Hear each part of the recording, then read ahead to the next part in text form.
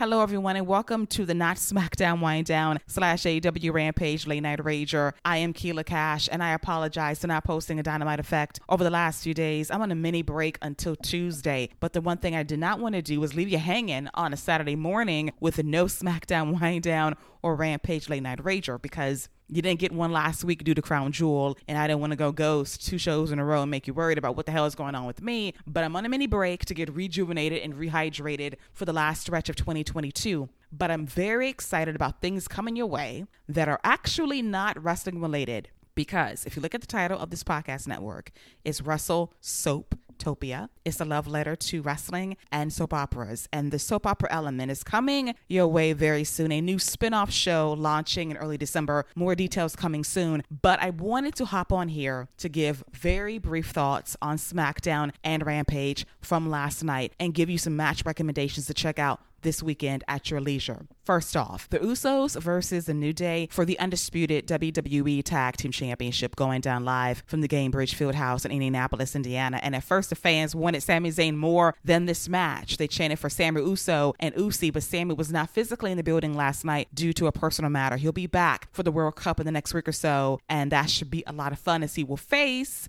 Butch, which should be a great match on paper and reality next Friday on SmackDown. But this match for the tag team titles, and most importantly for the record of being the longest reigning tag team champs, was at stake. And this was a great match. The longer it went, and the fans were so into it. They were popping for near falls left and right. I was living for the crowd reactions as Kofi goes for a trust fall on Jimmy and Jey Uso on the outside. As we go to commercial break, we come back and Jey delivers a tope to Kofi Kingston through the ropes, and Jimmy and Jey isolate Kofi away from Xavier Woods. And Xavier goes for the hot tag, but Jimmy pulls him off the apron, and Kofi gets beat down throughout the commercial break. We come back, and Xavier Woods gets the hot tag, and he is cleaning house with a Russian leg sweep on Jimmy, goes for a forearm strike on Jey for a very close near fall. At one point, Kofi lands the SOS on Jey for a very close near fall, and Kofi cannot believe that's not the end of this match. At one point, the Usos throw themselves a super kick party by laying out Kofi Kingston and Xavier Woods with double super kicks. Jimmy and Jey go up top on the opposite side of the ring and land a double frog splash on Xavier Woods, but Woodsy kicks out, and the fans are going ballistic for this near fall. So as the Usos go for the 1D, Kofi pulls Jimmy out of the ring, and we got Kofi and Xavier landing Midnight Hour on the floor to Jimmy, hit Midnight Hour to Jey for a near fall, broken up by Jimmy, and from there there's a standoff and both teams are going at it. The fans are popping forward. Eventually, Jey super kicks Xavier Woods over the barricade. He's done for, and Kofi's up top,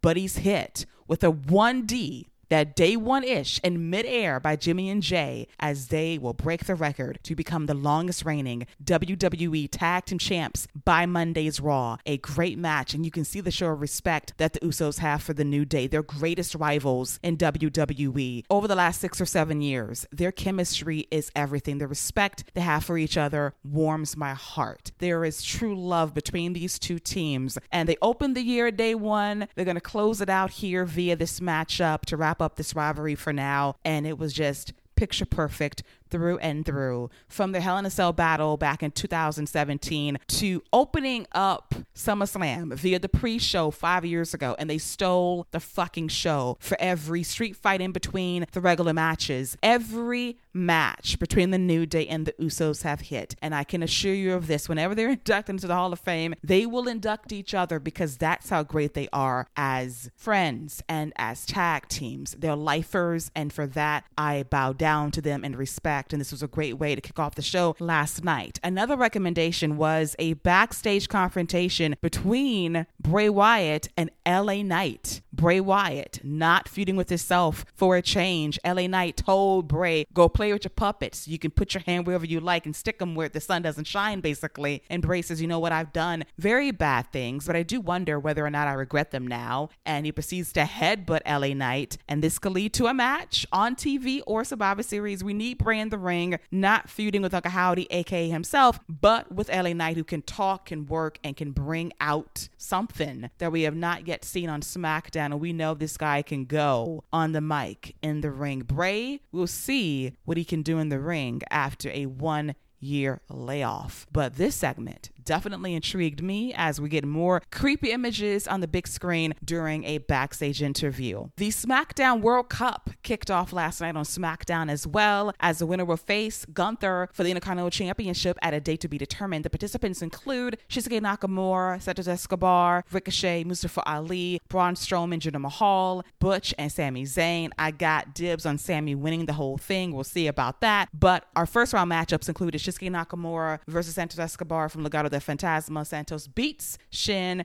with a middle rope phantom driver, which was awesome for the win after a shitload of distractions courtesy of Zelina Vega, Joaquin Wilde, and Cruz del Toro. And normally I am standing down the fashion choices of Legado, but Joaquin Wilde had the nerve to wear a Pee Wee Herman suit last night. It tweeted on Twitter. I noticed it first. Everybody else did as well. I was confused and I did not like that particular fashion choice. But besides that, Santos advances to the semifinals, and that is a very good sign for him to possibly make the finals when it's all said and done. The other quarterfinals match involved Braun Strowman versus Jinder Mahal. Jinder gets a jump on Braun, but Braun power bombs Jinder to move on to the semifinals as well.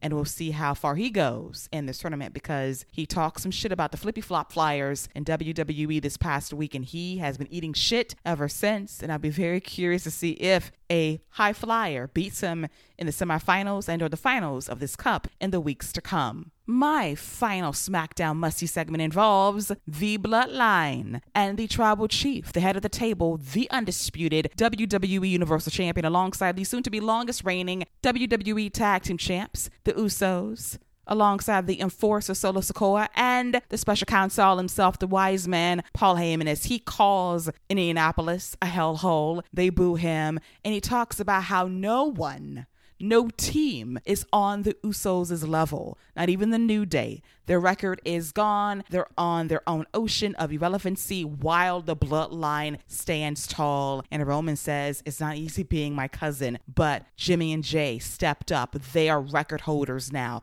We all have leveled up. No one can touch us, which leads to the Brawling Brutes coming out. Sheamus returns. His mic turns heel, and we can't hear half the promo. Roman calls him out on it, but that leads to a brawl between the Brutes and the Bloodline until Drew McIntyre even the odds. And I smell War Games in a couple of weeks in Boston, Thanksgiving weekend. Looking forward to it. We need one more man for Team Brawling Brutes. Alongside Drew McIntyre, I got dibs on Kevin Owens. We'll see how that goes in the next week or two, but a fun closing segment with a whole bunch of fighting between the Bloodline and the Brawling Brutes alongside Drew McIntyre as SmackDown goes off the air a little before the top of the hour. And that's what you need to see from Friday Night SmackDown last night in Indianapolis, Indiana. As for Rampage, taped from the Agganis Arena in Boston, Massachusetts, you must watch Brian Cage versus Dante Martin. Brian Cage is an absolute freak of nature. He caught Dante in midair and suplexed him on the floor with the greatest of ease. Brian Cage is muscled up, but he wrestles like a cruiserweight, and it is truly amazing to watch. Dante had moments as well with a crossbody off the top rope to Brian Cage in the ring, and on the outside goes for a frog splash as well for a near fall, but Brian Cage simply could not be stopped on this particular evening as he wiped out Dante Martin with a tilt-a-whirl slam. At one point, Martin counters with a spinning DDT, lands an enziguri in the corner, but unfortunately for Dante Martin, Brian Cage was simply too much in this match as he wipes him out the tilt-a-whirl slam for a near fall, but Dante does counter a fireman's carry into a spinning DDT. He goes for a 450 splash, but Cage is going to wipe him out with a discus lariat and a modified Guri Bomb special known as Weapon X for the win. Very fun match as Brian Cage advances to the next round of the Eliminator Tournament to crown a new number one contender for the AEW World Championship post Full Gear. The winner will get a shot at either MJF or Jon Moxley's title at Winter is Coming next month on Dynamite. There are supposed to be 3 Eliminator Tournament matches on the show. Lance Archer versus Ricky Starks, but that match has been pulled until next week. Definitely a choice, which means somebody's working double duty because we are inching towards the end of the Full Gear hype next Friday from New Jersey. So it's a busy week for AEW, but we did get a second match on the card involving Roosh versus Bandito in a Eliminator Tournament match. This match was great. Roosh is such an ass, and I say that with love because he delivers a dive on the outside to Bandito, and he beats Bandito's ass for a good 5 minutes by using the cables as a weapon, as he always does before a match jumps off. And Bandito is working from behind, but the fans rally behind him as the action heats up. After a picture-in-picture commercial break, we come back and Bandito lands a Hurricanrana, step-up style, followed by a pair of dives on the outside. He hits a frog splash for a near fall. Rush counters a suplex attempt with the knee strike and discus elbow. At one point, both men exchange German suplexes that pop the crowd. Rush catches Bandito with a leg lariat, with both men being down for the count at one point. Rush lands a power driver on Bandito for a near fall as well. And at this point, we get a little bit of distraction courtesy of Jose, the assistant, twisting the mask of Bandito so he can't see in the corner as Rush goes for bullhorns. But the Dark Order's music hits. John Silver comes out there to distract Rush long enough for Bandito to roll up Rush for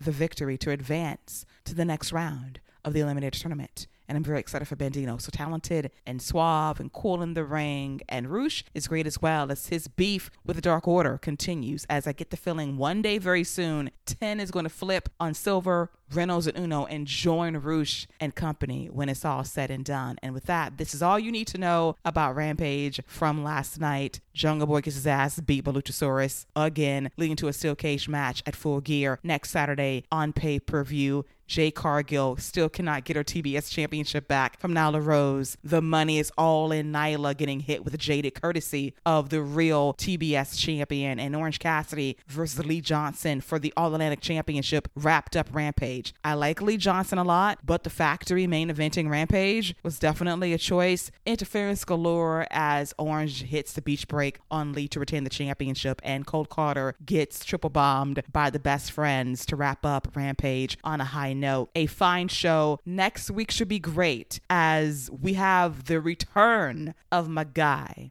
my dude, one of my favorite wrestlers of 2022. Konosuke Tatsuya is back. It's great to see him again. And he's teaming with Jun Akiyama versus Eddie Kingston and Ortiz. The Go Home Show episode of Rampage before Full Gear the next night. Same place, Prudential Center, New York, New Jersey. Holy fucking shit. I'm excited. Then we get a monster match on Dynamite as well for the Trios Championship involving Death Triangles, Ray Phoenix, the Bastard Pack, and Pentel Zero M versus the reunited, and it feels so good, Top Flight, Darius and Dante Martin back together again. Very happy for Darius, back from injury, and they're teaming with AR Fox. Holy shit. So we're just getting blessed with tag, team, and trios matches for Dynamite and Rampage as we are a week away from Full Gear. The final hard sell is upon us, and I presume the Elites, Kenny Omega, and the Young Bucks are back by Full Gear. They'll pop up. They've been advertised indirectly for the show, and it's going to be quite the pop when they do return. So all in all, I'm getting into the Full Gear hype for next weekend. I'll be back fully invested, rejuvenated, hydrated, and alive for it all come next week. So on that note, this wraps up the quickie takes on all things Rampage and SmackDown. For your listening pleasure, I hope you enjoyed it. As always, you can follow me on social media at Lady Wrestling X on Twitter and Instagram at WrestleTopia. They can find me tweeting and gramming about these podcast shows that drop on the semi-daily recapping Monday Night Raw, NXT, AEW Dynamite, Friday Night SmackDown on Fox, and AEW Rampage going back live next Friday on TNT. You know what to do. Search WrestleTopia and follow me on Apple Podcasts, Amazon Music, Audible, Google Podcasts, Buzzsprout, iHeartRadio, Stitcher Radio, TuneIn Plus Amazon Alexa, and Spotify. I'll be back Tuesday morning with episode number 147 of The Raw Verdict, recapping the highs and lows from WWE's flagship show, Monday Night Raw. Until then, enjoy your Saturday, Sunday, and your Manic Monday. Stay safe out there, and don't forget to wash those hands. See you later, boys and girls. Take care.